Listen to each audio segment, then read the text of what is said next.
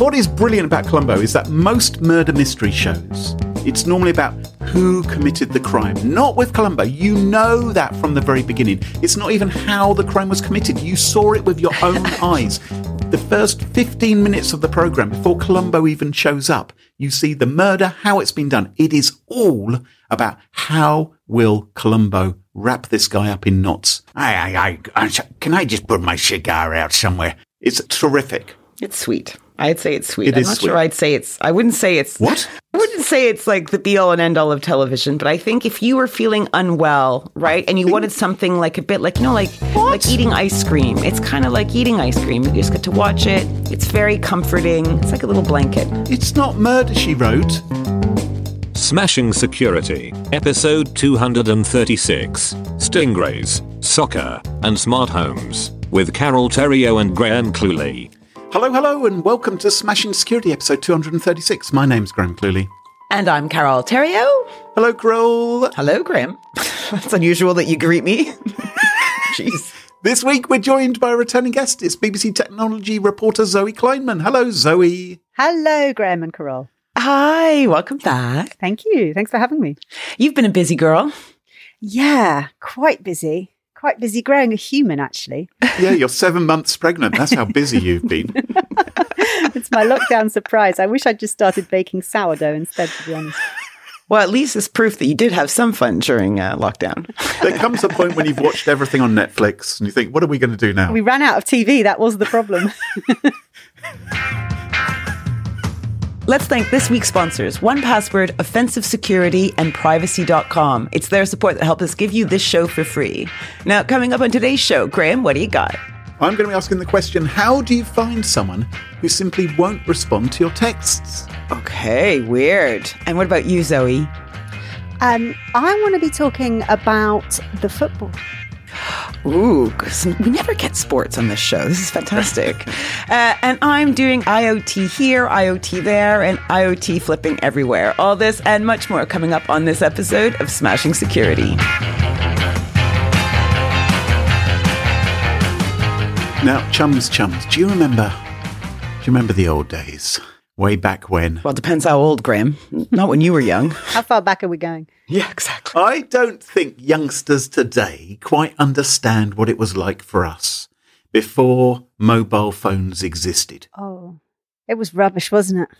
Do you remember, not only do we have to make small talk with our partners or look out the window on the bus, but we also had no way of contacting people immediately. Do you know, I used to have to take a 2-hour bus ride to and from school for about 5 years. And I couldn't read on buses because it just gave me a headache. And when I got my first Walkman, it was like the best thing ever. Right. Do you remember phoning people up and having to ask their mums and dads if you could speak to them? Yes. And them saying, I'm sorry, they're busy. Yeah. God. Way back then, you'd arrange to meet someone at a particular time, right? Well, maybe you'd send them a letter or a homing pigeon. You'd tell them in some fashion, maybe a landline, that you'd be at Covent Garden, beside the kiosk selling sausage rolls, at precisely noon. And there you would be, at noon, munching your sausage roll in a smoggy London, waiting for your friend to show up. And you had no idea if they were likely to get there or not. Yeah, but you had no anxiety about that either. Well, exactly. The world has changed, hasn't it? Yeah, I didn't care at all. You would hang out there. You wouldn't know. You'd read your book, right? Yeah. You'd sit and read your book or listen to your Walkman. Right. Well, way back then, you wouldn't know what had happened to the person you meant to be meeting up with or whether they were likely to turn up. They could have been waylaid by a sequence of unfortunate events. 1894, do you remember the great horse manure crisis of London? That was a problem because there were so many horses leaving manure everywhere. Did you get shot on then? Claire? People were catching typhoid fever. In the old days, you'd easily hang around for a couple of hours wondering if someone was going to turn up, second-guessing whether you told them the right place to meet you. And you might never find out what happened to them until weeks later when you happened to bump into them. So it was a bit of a problem getting hold of people. So there was that. But also, maybe you want to know where your partner is. Your partner might say they're going down the chess club for a match.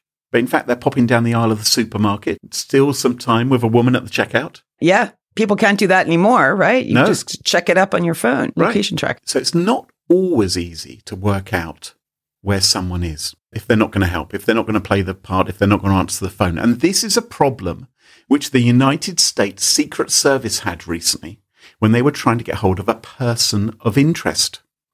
Because I was reading on Forbes that the Secret Service had attempted to have a chat with a chap called Abdul Inusa. And Abdul Inusa, he was indicted a couple of months ago for allegedly carrying out romance scams. Nasty. Now, according to the reports, Abdul had created numerous fake personas to trick people into falling in love with him.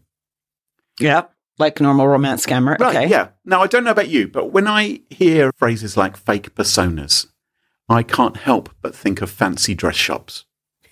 You want them to have a different outfit for each persona. Yes. I'm imagining someone dressed up as Long John Silver, or do you remember that suit, that white suit Richard Gere wore in Officer and a Gentleman? Yeah. Yeah. Maybe an Irish leprechaun, a Wookiee in your case, Krill, because there's a broad spectrum of women who Who would be attracted- who would be in your spectrum? It would be Diana Rigg, but a live version. Oh, yeah, we're preferably alive, yes, when it comes to Diana Rigg. And about 36. That's Okay, right. Okay, so you're ageist as well. Wow. Well, no, it's just that Diana Rigg doesn't, I mean, she's still, obviously she was still a lovely woman in her 80s, but somehow I'm not sure it would have worked as well. You know, it works both ways with romance scammers, doesn't it? Sometimes there's a team of them pretending to be one person. So you think you're speaking to the same person consistently, but you're not. So how would that work, Graham? Would they have to share the outfits? Right, pass the hat. It's my turn to be Jeff. Maybe they could be a pantomime horse. So sometimes you get the front end, sometimes the back end talking to you. I don't know. Oh, mind you, you'd have to want to marry a horse, wouldn't you? Are you talking about fervor things No, here? not anything perverty. Anyway, according to the Boys in Blue, this chap, on at least one occasion, he disguised himself as a woman called Grace.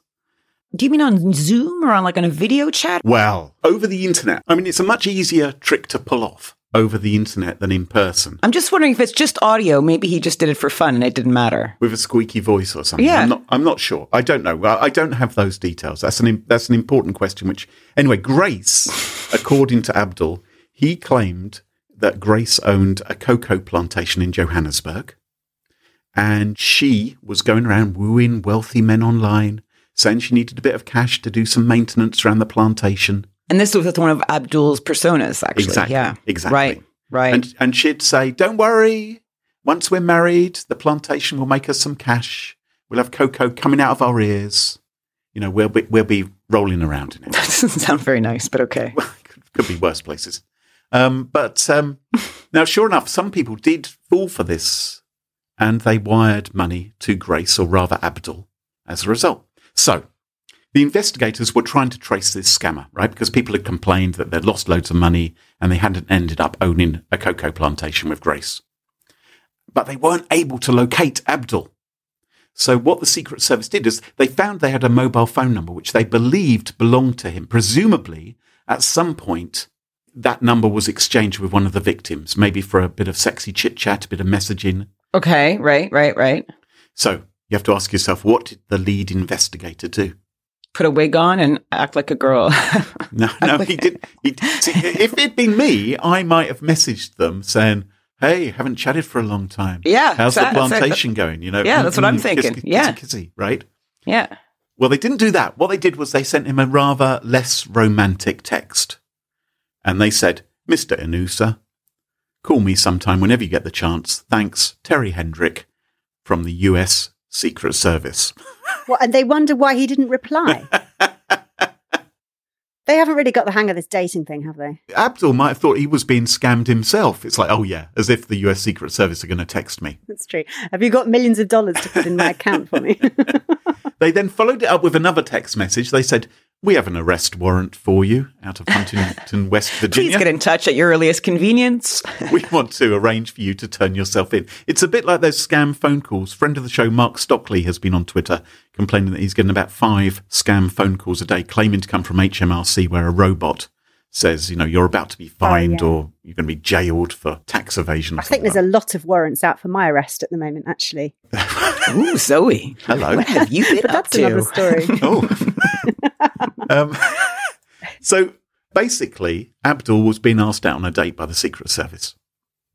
Yeah, but badly. Very unsexily, not really It charming. really annoys me when the authorities undermine everything that we tell people. If somebody messages you saying they're from the Secret Service, they're probably not. If your doctor messages you and wants you to send your date of birth and your bank account, it's not your doctor. And then the doctors go, oh, no, actually, we do that. And you're like, well, why are you doing that? Stop doing that. Well, I think in this case, it was desperate measures, wasn't it? They've tried everything else to track him down and they're thinking, okay, we'll bend the rules on this occasion. But I hear what you're saying. Well, they're not asking for dinner and dining here, though, right? No, they want him to show up so they can arrest They're basically saying you're in trouble. We're on to you. Best if you come in pronto. Yeah. Yeah, but what would you do if you got a text like that?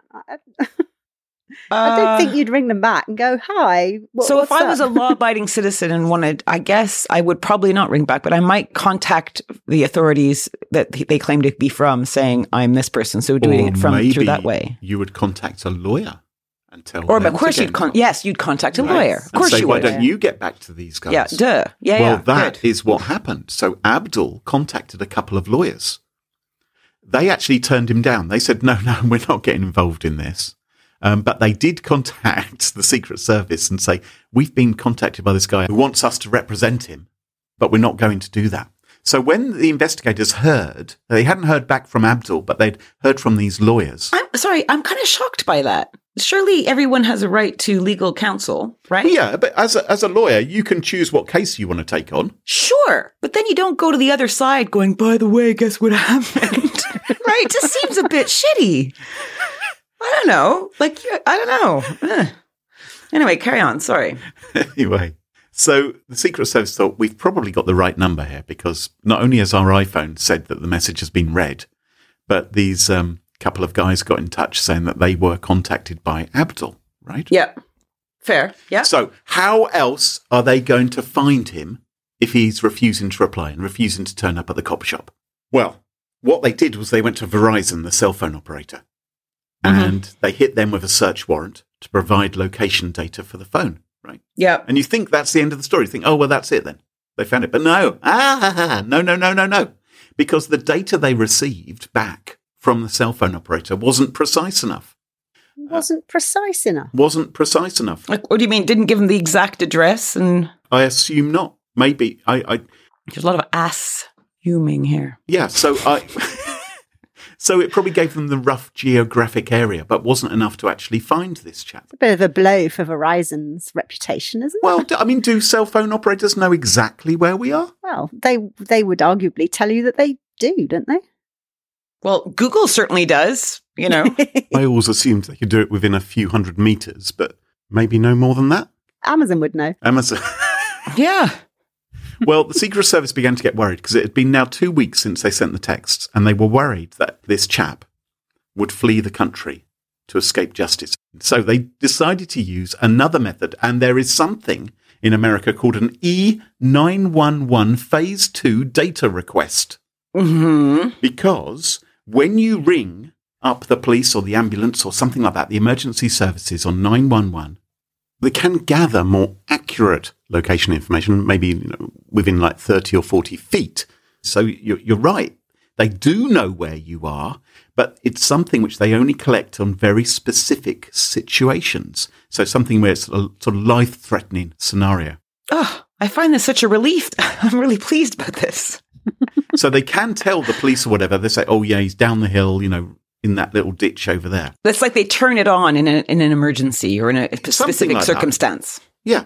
You're assuming. So, well, I'm sorry for not being an expert on this, but yes, they have a means of collecting this data. So the investigators, they went to a judge and they said, look, we'd like to do this. And we'd also like to plant what's called a stingray. And a stingray, if you've heard, I think we may have chatted about these a long time ago with Lisa Vass when she was on the podcast. My goodness, what a memory I have. A stingray is a hardware device which pretends to be a cell phone tower. Mm-hmm. And you set it up in a location. And as the mobile devices connect to it, trying to get a signal, it's looking out for the phone numbers of the people who are connecting to it. You sort of set it up in a particular place and wait for someone to come along. And they're quite controversial, these stingrays, because of the amount of data they can scoop up from innocent parties. It's kind of scary that I'd be walking down the street and I just get scooped up by one of these and there's nothing I can do. Right. Now, they say that they delete any data which they're not interested in. So they look out for specific numbers and they ignore them. Say all the Stingray operators in the world. Okay. So, but of course, it may mess up with your actual connection to the internet if you're suddenly connecting to things that you didn't really want to connect to, because there just happens to be someone who's planted this thing down the bottom of your street. So there are moves ahead. There's I think is his name Ron Wyden? There's a US senator who's quite hot on security and privacy, and he's been putting forward a motion to insist that anyone who wants to put a stingray in place has to get an appropriate warrant from the court showing probable cause. Can you use them in Europe? That sounds like a GDPR nightmare. Yeah, I think they are used around the world. But again, this is something which has been quite controversial. Now, we don't know if this is the way Mr. Abdul was eventually caught, but he was arrested last month. He's currently out on bail. But I found it rather fascinating that the cops would actually just simply text a suspect and ask him to turn himself in when they had no other way of communicating with him, and then would go to such lengths to try and locate him. Sometimes you have higher expectations of the security services, don't you? You sort of expect them to be a bit more sophisticated, maybe. I had a really weird experience once where someone, I don't know, the closest I've ever got, if indeed it was that, to somebody approaching me, I think, sort of in a roundabout way, asking me whether I'd ever thought about working for security services, and then asking whether, I would like to meet them, and could they pass on my number? And I was like, I very much hope that GCHQ knows how to get hold of me. I'm really not that hard to find. If they can't find me, then I'm slightly worried about the state of the security services. Anyway, I think I talked myself out of it because I never heard from anybody. Or at least I don't think I did. Who knows? Zoe, what have you got for us this week? Did you watch the football on Sunday? Football? Yes. Was there a football game? Graham and I watched it together, actually. We One did. of those Did you? weird times. How when romantic. we were in the same physical space. Yes, that's right. Wow. Did you enjoy it? Yes. So we were fighting because Graham just kept saying, oh, God, just get to penalties. And I was taking the athlete side going, you've done 90 minutes of running around like a crazy loon, and now you've got to, put your life on the line. I don't see what the point is of extra time. I think football could be made much more entertaining by releasing crocodiles onto the pitch or making the goals larger. Or I just think it can be a little bit dull. So I like the penalties, although possibly it didn't go quite as well as England hoped. I did feel for them all, actually, because I don't think I could run up and down a football field for more than 6.5 seconds. So how? Well, on not earth when they you're managed. 7 months pregnant, probably. No. I wouldn't recommend it. I'd still be there, to be honest, waddling my way towards probably the wrong end of the goal. Who knows? Anyway, yes, massive cultural highlight for lots of people. Yes. The final of the Euro 2020 men's tournament, England versus Italy. Lots of passion and excitement, and I think, especially coming off the back of the year and a half we've had of the pandemic and lockdown and everything else, there was a lot of excitement, wasn't there? And goodwill riding on this finale. And I think 31 million people watched it on the telly. There were 60,000 people in Wembley watching it, huge gig. And of course, England lost right at the very end on penalties. Yeah. There's lots of discussion around that, which I am absolutely not qualified to get into. And there was also lots of discussion, wasn't there, about the players they picked to take the penalties, the fact that, some of them were really very young and it's a lot of pressure. And I did think watching it, my goodness, doing a penalty shootout like that is more psychology in a way than skill, isn't it? Because the crowd and the pressure, I don't know how they cope with it actually psychologically. Unbelievable, isn't it? Especially at 19 years old. I was a mess when I was 19 years old. There's absolutely no I'm way still I a could have mess, handled that. But, I didn't feel too bad about England losing on penalties because I thought, well, this is kind of tradition. I thought this is rather lovely. This is what we do. This is sort of like, this is the British way. Well, the English way, certainly. It's a bit like Pancake Day or Troop in the Colour. It's like, well, this is nice. Who would want it any other way than this? Well, we were close, but no cigar, I suppose. And obviously there was a lot of disappointment, a lot of upset. Some people took it very badly. There was, unfortunately, then a bit of a torrent of abuse directed primarily at the players who had failed to score in the penalty shootout, all of whom are young black players. And the abuse that was directed at them was racist. There's no way of sugarcoating it. It was racist. Was this online? Largely on social media. Yeah. Yeah. And there was a sort of a big problem with people feeling that it wasn't dealt with fast enough. And I feel like, in a way, yes, it happened on Sunday night, but we have this sort of story time and time again, don't we, where social media just cannot cope, it seems, with any sort of volume of this kind of horrible content. And it's a really interesting one to look at, I think, putting the football aside. What do? You've got 2 billion people using Facebook, uploading their own stuff in real time, whatever it is. You couldn't possibly have an army of moderators, human moderators, big enough to deal with all of that. No. So they go, right, well, we can't manage this. So we are going to go for the automated route. We're going to spend loads of money, and they have spent loads of money and invested in all the resources that these massive companies can have, trying to build algorithms that can seek this stuff out and delete it automatically. But the algorithms aren't good enough either. And so, they don't understand nuance. They don't understand cultural differences. They don't understand why it might be okay to say something in one context, but not in another. To give you an example, one of these young footballers, somebody put an emoji of an orangutan underneath one of their posts on Instagram. Right now, clearly, in the context of what's going on, the fact this is a young black player who's missed a penalty, it wasn't done nicely, was it? No. But the algorithm looks at that in a completely detached manner and goes, "Oh, that's an emoji of a orangutan. There's nothing wrong with that." And so people were reporting it, and the algorithm was coming back going, no, well, we think it's okay, actually. Yeah. We know that the technology isn't perfect, but the technology thinks this is okay.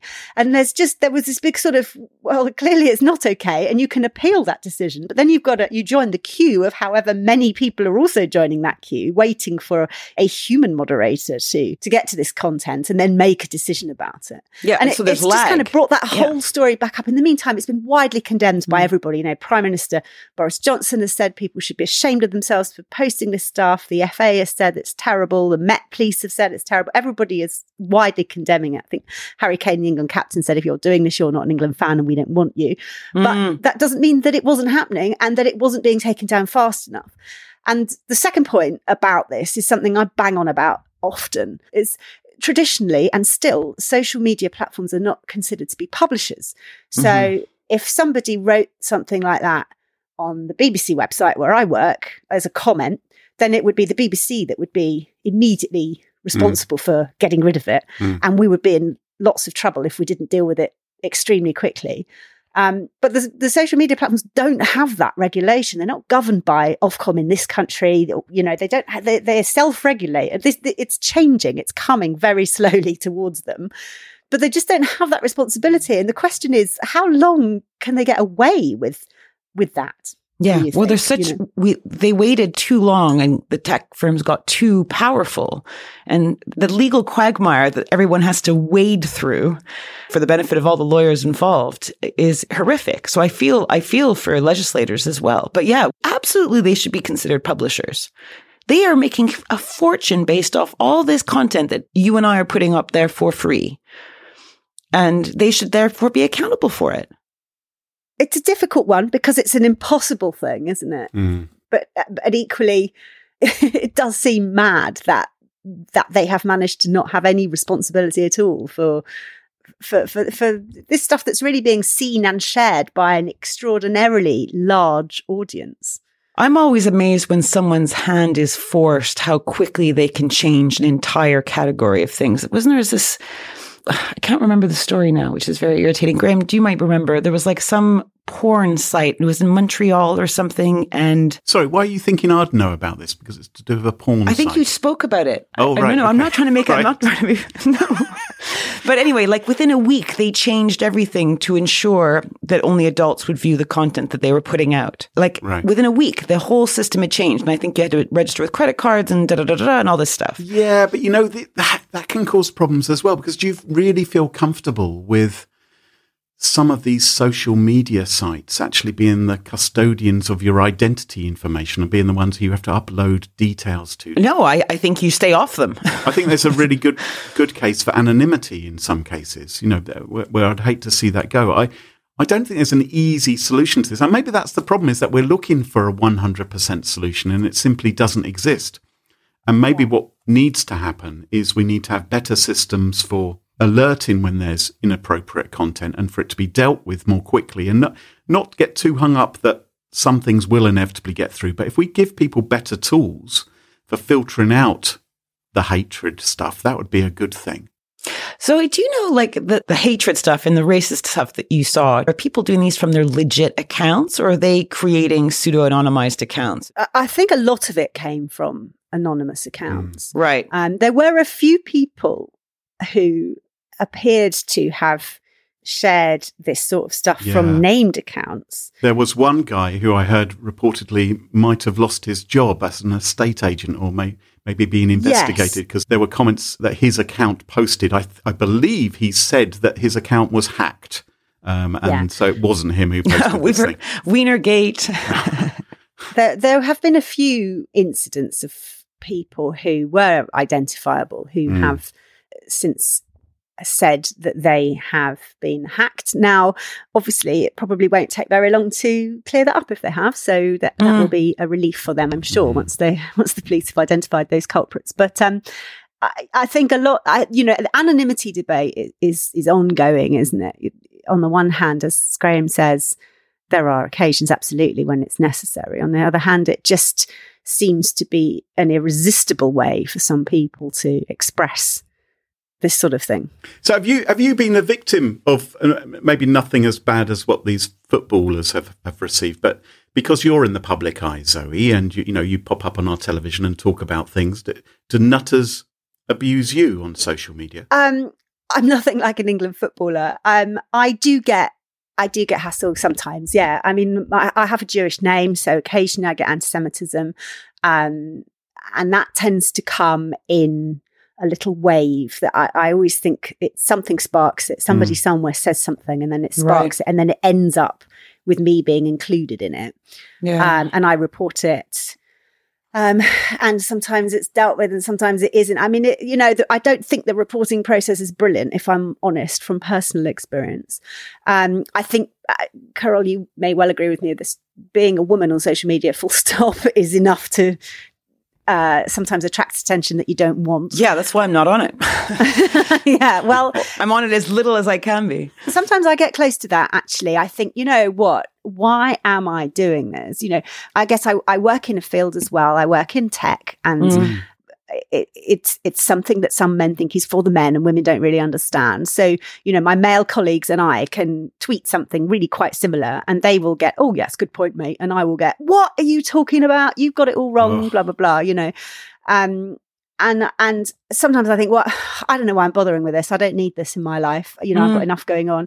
But I think I kind of feel like it's important that, in a small, tiny way, that I stay, because if all the women left, then then their voices don't get heard at all. And I feel very strongly that would not be great either. You know what? I've just had an idea. You could have a button to report abuse, right? Which goes to Twitter, it goes to Facebook or Instagram or whoever it is to report that someone's done something offensive. Maybe there should be a separate button on these social media sites, which is report to their mum. And it sends the message that they've posted. So when you create an account, you don't just have to enter your details. You also have to enter the details of your mum. And it sends to them a message saying, do you know what your son or your daughter has just posted up on social media? Maybe you should have a word with them. God, you really should be leader of the world. Thank you. Yeah. Finally. I think that's a great idea. I mean, you hear stories occasionally, don't you, where people track down their trolls and contact their parents, and it's, justifiably mortifying for them.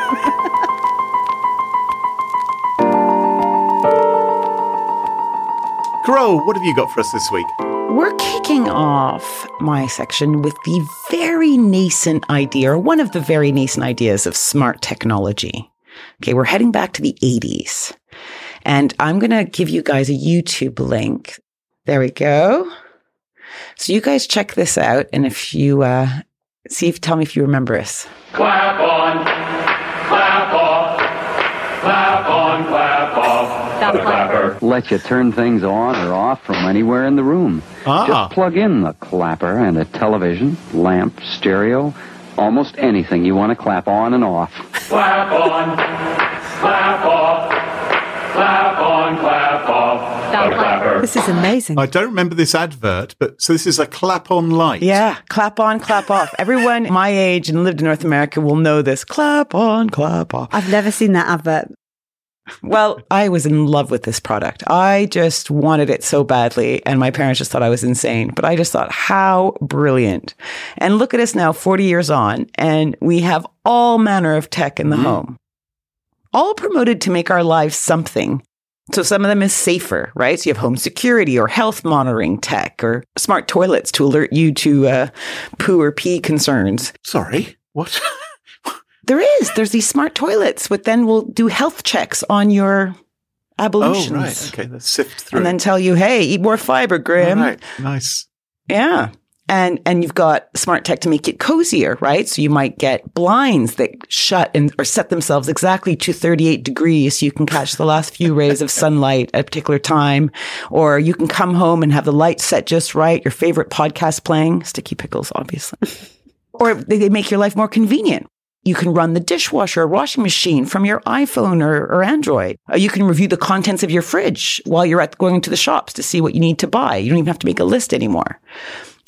Graham, you have a smart Hoover, don't you? I don't know if I'd call it smart. I have a robot Hoover. I can press a button. It's not IoT, though. No, it's not on the internet as such, but I can press a button and it will go and clean my... Yeah. So dumb, but yeah. So all this stuff, right? And smart tech now is actually becoming a key feature in many new house builds. So I was looking at the UK Homeowners Alliance, and they say a key pro to buying a new build is modern living. Top spec new builds have all the latest tech with smart home features. And there was another property rag called UK Property Publications, and they are saying that you really want to install this smart tech because it can reduce your home insurance premiums. Because, by installing smart tech devices, consumers are taking a greater stake in their own home insurance cover, they say. So demonstrating responsibility by being spied on all the time. And in exchange for that, you get lower premium offerings. And in these houses, they're building the tech right into the walls. And there's this kind of laissez-faire attitude. Like, you want to buy this, you want to live easily, you want smart home technology that runs in the background, requiring little to no input from the owner. Do you think that's worrying? Like, would you buy a new house with like smart tech? I can't even buy a smart TV, so I'm the wrong person to ask. But I was going to ask you guys, if you were on the market for a new house, would you be put off by built-in smart tech? Oh, I just think it's more things to go wrong. But, maybe I'm a granddad. I don't think I am a granddad, but... Well, I'm torn with this. I'm somewhere between the two camps. I've embraced it to an extent, and I love the convenience of it, but the security leaves me a bit cold. I don't have a family tracker on my phone. Lots of my mum friends, they all track each other, and my partner's in the Navy and he's at sea at the moment, and he said, why don't we do it, and then you might be able to see where I am. And I was like, well, I don't think I will be able to, because I don't think I'm allowed to see where you are, but we looked into it as an option. And my kids don't have phones yet, but they're getting to an age where they will, and I love the idea. But I looked at the one that that most people seem to be using, and I was horrified by it. I just thought, I just don't want this. I know it's only my family. I think it's only my family. That's another issue, isn't it? But also, I don't want that. I don't want to be tracked. I don't want people to know where I am. You know, it comes back to what you were saying earlier, Graham, with the story with the phones. You know, sometimes you just want to be doing what you're doing and not thinking about people watching you do it. But that said, sometimes the convenience of it is just amazing, isn't it? And the thing is they talk about all the bells and whistles, but they don't ever really address many of the negatives involved, right? So the thing I'd worry about with like a tech house that was all built in is how have you future-proofed this, right? So, and what if something goes really wrong? How do I get in there to go fix it? Yeah. Like, how does it get patched if there's a vulnerability, for example? Yeah. I mean, it's not future-proofed, No, is it? I don't. How can it be? We don't even know. Like, it's so fast right now. We have no idea what we'll be doing in 10 years. I remember being delighted when plug sockets came out with USB things. I thought that was like the future. And now I don't have anything that's USB. It's all USB-C, so none of my plugs are any good anymore, which is a tiny example, but... That's a perfect point. So case in point, so Samsung have smart washing machines. Who knew? And you can download an app, and then you can control when you launch the washing cycle, or you can make adjustments, yada yada. Right? When you're doing something else. I have to admit, I have one. Oh, interesting. Okay, perfect. I didn't know that. Do you have the app as well? Well, no, I don't have the app. The reason I bought it is very low tech. What I really like about Samsung washing machines is there's a little tiny door in the middle of the big door that you can open when you find the sock on the stairs. And that is why I've got it. Really? Oh, so it's got a little porthole in the main... Yeah. You can hit pause on the cycle and this little sort of trap door opens and you can put in everything that you found you've dropped on the way to the washing machine, which I don't know about you, but I do all the time. That's cool. That's why I bought it. Forget the app.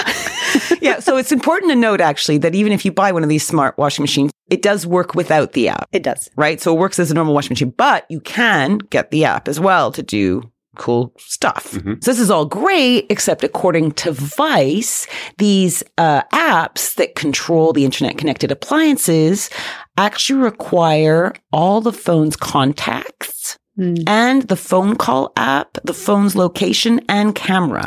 And without saying, yes, okay, you can have access to this, the app does not work.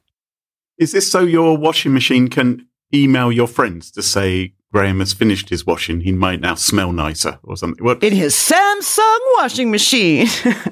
Yeah. Why is it okay for Samsung to snarfle this information? Like, do you think they did it by design to get all this info? Or do you think it was an accident? Or do you think they didn't really know what they were doing and they just said, yeah, okay, let's take everything we can? Like naivete, effectively. Tech naivete.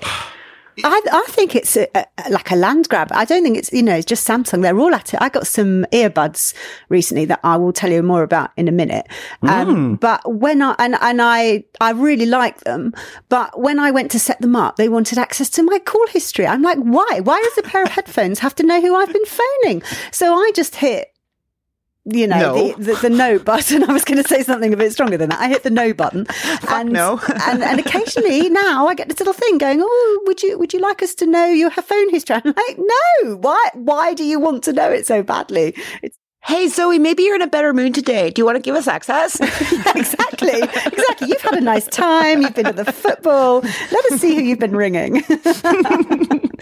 So I checked out the app, right, on the Apple App Store. And Samsung have not even yet provided to Apple what data they collect from users, which is late to the ballpark on this one. But the ratings are abysmal. And apparently on Android, it's the same. They're all about 2 out of 5. And there's a slew of reviews that basically are complaining about these unnecessary permissions. So then I was thinking, maybe Samsung have hit hard times. Don't have enough resources or funds to help improve the app. So I wanted to see what their net worth was. Do you want to guess? I like the theory, Crow. I suspect they're making quite a lot of money, aren't they? Well, yeah. So 300 billion net worth. The thing that bugs me about that is if you went around and asked people on the street, like, what do you think about Samsung? I reckon most would say, oh, it's a pretty respected brand. Don't you? See, I'm not sure they're doing this to grab, because they're interested in grabbing your address book and doing something nefarious about it. I think there's probably some daft functionality to, like, recommend this washing machine to a friend. And that bit of functionality requires access to your address book or something, or makes it a smoother process. and they haven't thought it through. And so the people developing the app just simply thought, oh, this is easy to do. We'll just turn that on. I tend to believe more in the cock-up theory of history than conspiracy. You know, it's only when it's convenient, I think, is what I'd say to that for you. But the way I'm distilling this in my head, but tell me if you guys think something differently. Companies are going to be flogging smart tech and touting the whole fear of missing out messaging because there's a number of clear wins, right? One, collect and use the data for research to build more services that you can sell to people or to improve your marketing to try and target your audience better. And two, potential new revenue streams like, the Peloton monthly fee so you can get yelled at and ride with other people on our screen, right? So you're thinking this may be a case of FOMO with the Samsung washing machine? Hashtag dad joke.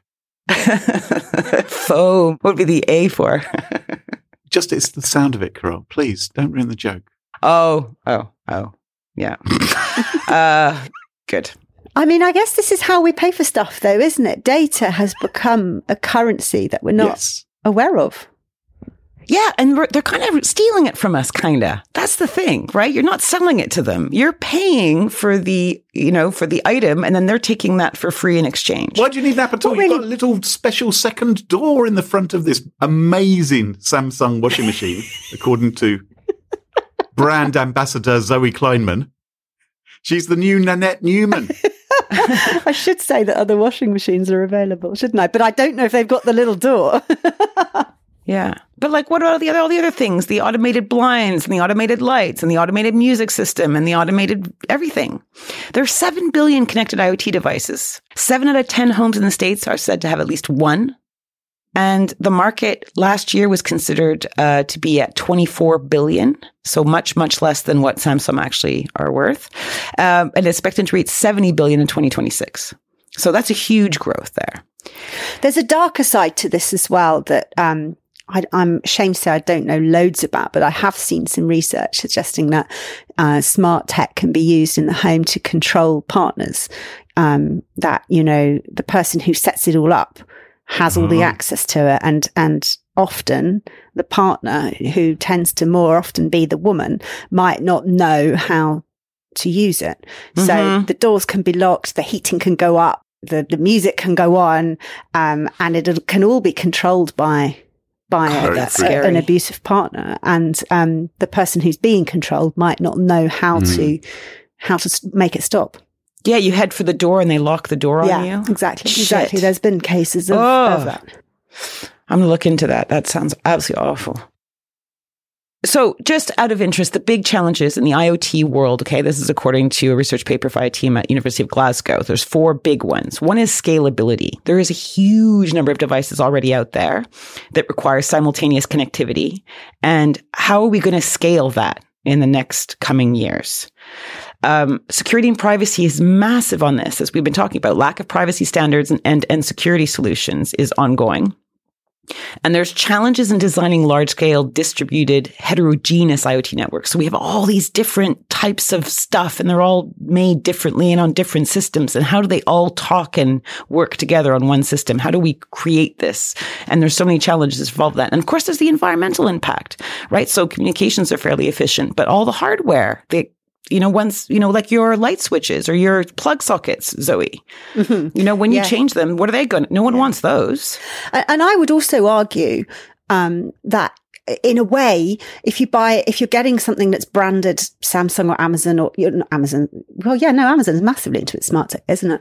If you get a big brand like that, they're more likely to be more accountable and transparent than your dodgy crap that you find on eBay or on a marketplace somewhere that's come from who knows where and has who knows what in it.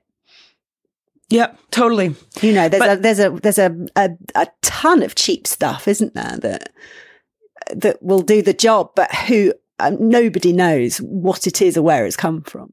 I know, it's disgusting. Apparently there's a big disconnect. So one of this other paper was saying there's a huge disconnect between the people that are actually flogging this IoT stuff, and they're really focused on the bells and whistles and how it'll improve your life and give you convenience and da-da-da-da. But what buyers are anxious about is lack of security and privacy. And I think your example on what you were just saying earlier is like, I don't want you to track me all the time, is exactly how I kind of look at these things. But maybe we're fairly educated in tech, and so we know to look for these things. I don't know. But the paper is saying, like, we are not going to hit growth in this area if people that create the IoT don't take security seriously and don't talk about security and privacy and make it a real priority. I'm not anti IoT everything, but I can fucking put my own on with my clap in my hands, right? I don't need an app to do it for me. But isn't it fun? My kids have named I've got a couple of smart lights and my kids have named them. So now we say, turn on Jane or turn on Bob or whatever. And they think that's hilarious. I bet kids are actually driving force of it. I bet parents buy it a lot to keep the kids happy, right? I think they are. Yeah, my kids use the Echoes more than we do, for sure. I would like a real magical smart assistant. I can just clap and a genie would appear and a puff of smoke and do whatever I command. I could call it Jeff. Maybe. You could just make some friends, right? No, I think that'd be too difficult, actually, Carol. Create a culture of security with 1Password. Around 80% of business data breaches are due to weak or reused passwords. Well, using 1Password can close the gaps in your company's security and help your employees stay secure wherever they are. With the right tools and the right mindset, you can create a culture where your employees feel empowered to share responsibility for security risk management. 1Password makes the secure thing to do the easiest thing to do by letting your employees stay secure without slowing them down. 1Password makes it easy for employees to play their part in personal security and, by extension, the security of your company and customers. Learn more and try 1Password free for 14 days at onepassword.com. Smashing Security's new sponsors, Offensive Security, are industry leaders in providing training for your organization. The training is designed by the same minds behind Kali Linux and OSCP. Oh, now you're paying attention. So, Offensive Security offer a number of different programs. There's the OffSec Flex program, which allows you to train on your own schedule. There's the OffSec Academy, offering industry-leading OSCP certification through dedicated one-to-one mentoring and virtual training. Or if you want to develop your team's pen testing skills in highly realistic simulated networks, Offensive Security experts have got your back. See, it comes down to this. The skills gap is increasing, meaning it's more important than ever to train your staff effectively and efficiently. Learn more about Offensive Security at smashingsecurity.com/offsec. That's smashingsecurity.com/offsec. This episode is brought to you by the folks at Privacy.com. Privacy lets you buy things online using virtual cards instead of having to use your real ones, protecting your identity and bank information on the internet. What a fantastic idea that is, and a great way of keeping your details out of the hands of the bad guys. Right now, new customers will automatically get $5 to spend on their first purchase. All you've got to do is go to privacy.com/smashing to sign up now. And thanks to privacy.com for supporting the show. And welcome back. And you join us at our favourite part of the show, the part of the show that we like to call Pick of the Week. Pick of the Week. Pick of the Week. Pick of the Week is the part of the show where everyone chooses something they like. Could be a funny story, a book that they've read, a TV show, a movie, a record, a podcast, a website, or an app. Whatever they wish. Doesn't have to be security related necessarily. Better not be. Well, my Pick of the Week this week was inspired by a comment I made on a recent episode. And in fact, having mentioned it, friend of the show, Tom Langford, actually gave me a mug with a picture of this fictional character on the front of it. One of the greatest television shows ever. It is, of course, Columbo. Oh, my goodness. Uh-huh. Which Top I show. adore. For any youngsters who have never watched Columbo but listened to podcasts, let me explain to you the premise of Columbo. A rich person commits a murder. Lieutenant Columbo, he bumbles in his rain jacket, and the rich person assumes that Columbo is a buffoon, thinks he can be outfoxed, but Columbo keeps on showing up at the rich person's house. Columbo isn't interested in any other suspects right from the very beginning of the movie. He knows who the suspect is. just one more thing. And the rich person becomes increasingly frustrated because Columbo is deducing what's going on. He's like a hound dog. He doesn't let go. Yes.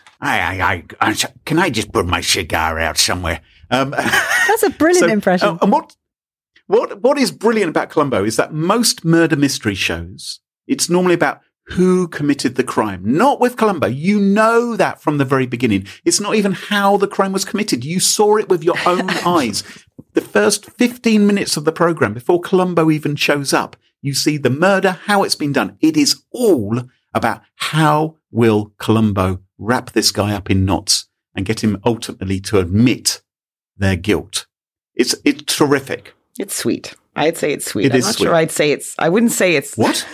You wouldn't say I wouldn't say it's like the be all and end all of television, but I think if you were feeling unwell, right, and you wanted something like a bit like, like eating ice cream, it's kind of like eating ice cream. You just get to watch it.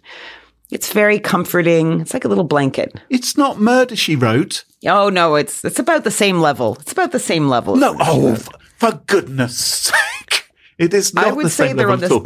What's wrong with Angela Lansbury? Well, nothing at all. She's been very good in some things. Absolutely, an absolute star. Right.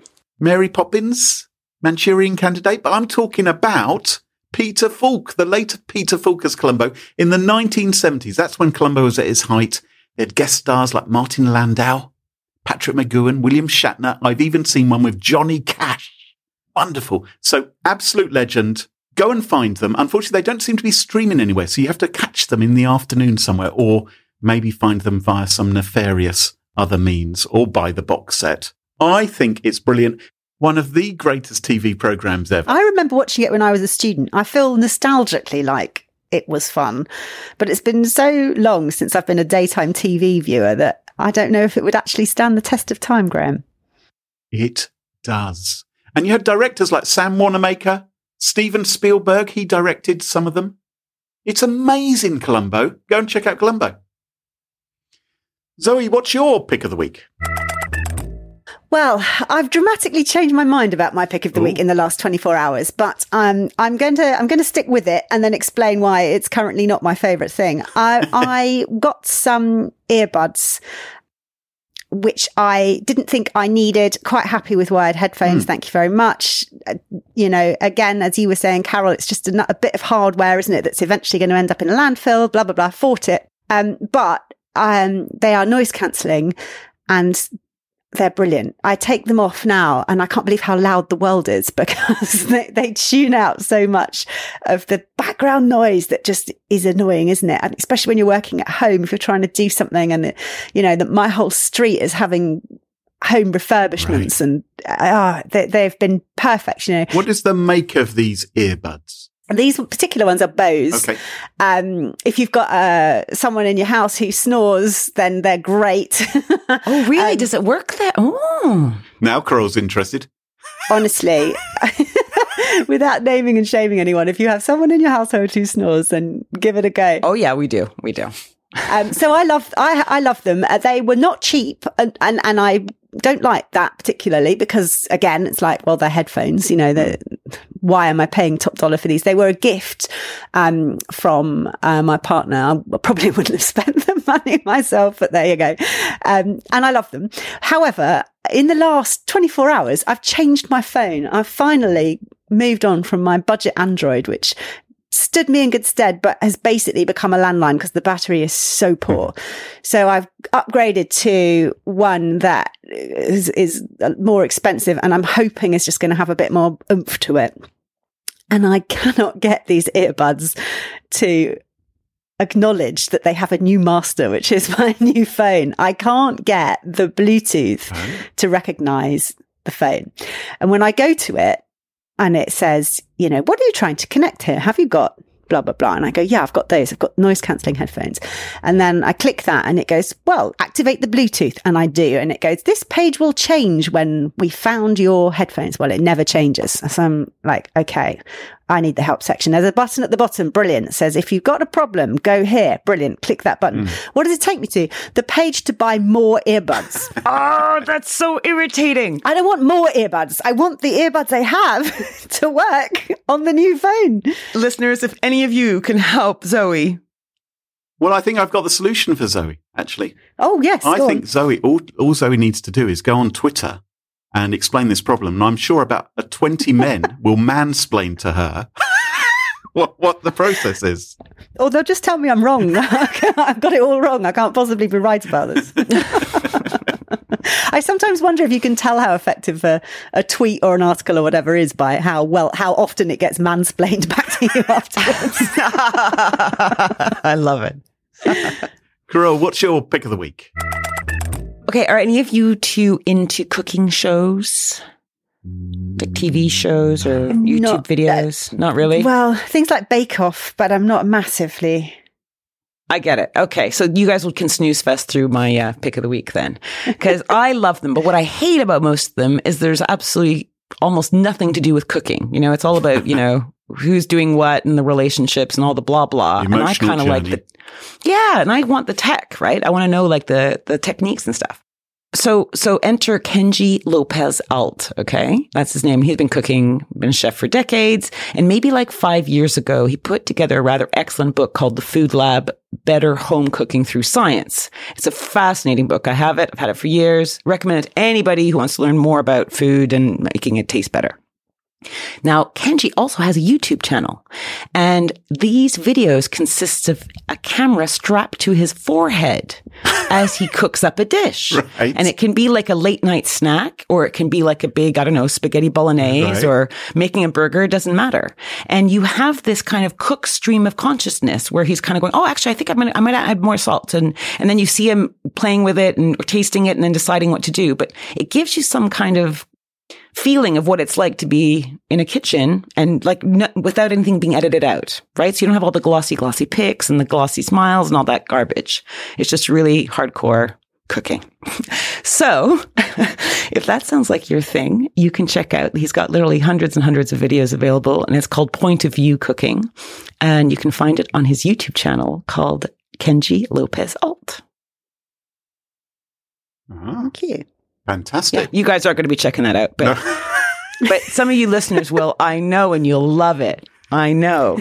All right. Okay. Yeah, I'm more of the delivery app end of things, I'm afraid, at the moment. I'm so lazy. My partner does most of the cooking and he's not here. And he's like, have you actually eaten a hot meal yet? I'm like, no. Well, that just about wraps up the show for this week. Zoe, I'm sure lots of our listeners would love to follow you online, mansplain things to you. What's the best way for folks to give you advice about your earpods? Yes, please. I'm available for mansplaining on Twitter at ZSK.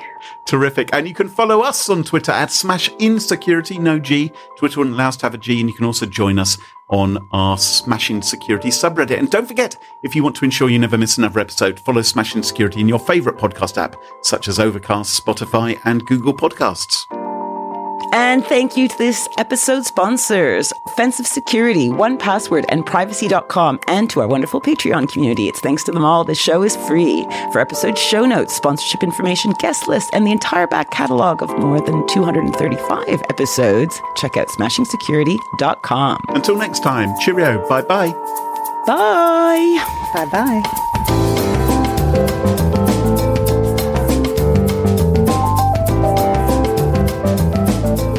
I cook for you, Zoe. Oh, Are you in London? Are you all the way in London? No, I'm not in London. I'm in Hampshire. Oh, that's not that far. Oh. Last night for dinner, I had half a tube of Pringles and a cereal bar. I felt very forlorn. It's bad, isn't it? I know. I do cook for my children, by the way, but I just don't bother cooking for myself. Yeah, but you got one in your belly, honey. I know. That's the other one. That's the one. And you matter. Otherwise, you're writing articles. You're just going to go waffle, waffle, waffle. No food in your belly. I just had a scan this morning, actually, before doing this, and they said that the baby's got a bit of a chubby belly. I was like, well, haven't we all? It's the Pringles. Let's not fat shame. Let's...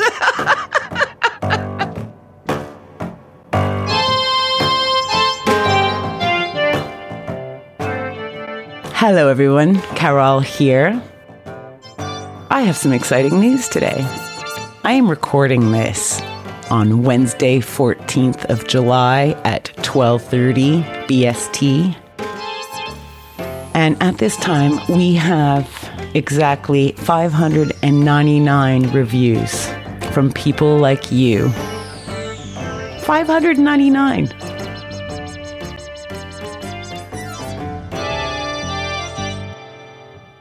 Alex Gurr, the 599th reviewer, writes, "It's more fun than security, and I love it for this. One could mumble about security breaches, but only you guys could laugh from them. Thanks a ton for all the efforts and looking forward to hearing every new episode. P.S. Carol, don't discharge Graham for being 10 minutes late." So, Alex Gurr, thank you for your review. And I promise I won't. I act tough and I give him a hard time, but I love him really. At least let's tell him that, for the show. Huge hugs. Thanks for your support. It means the world. Stay safe and see you next week.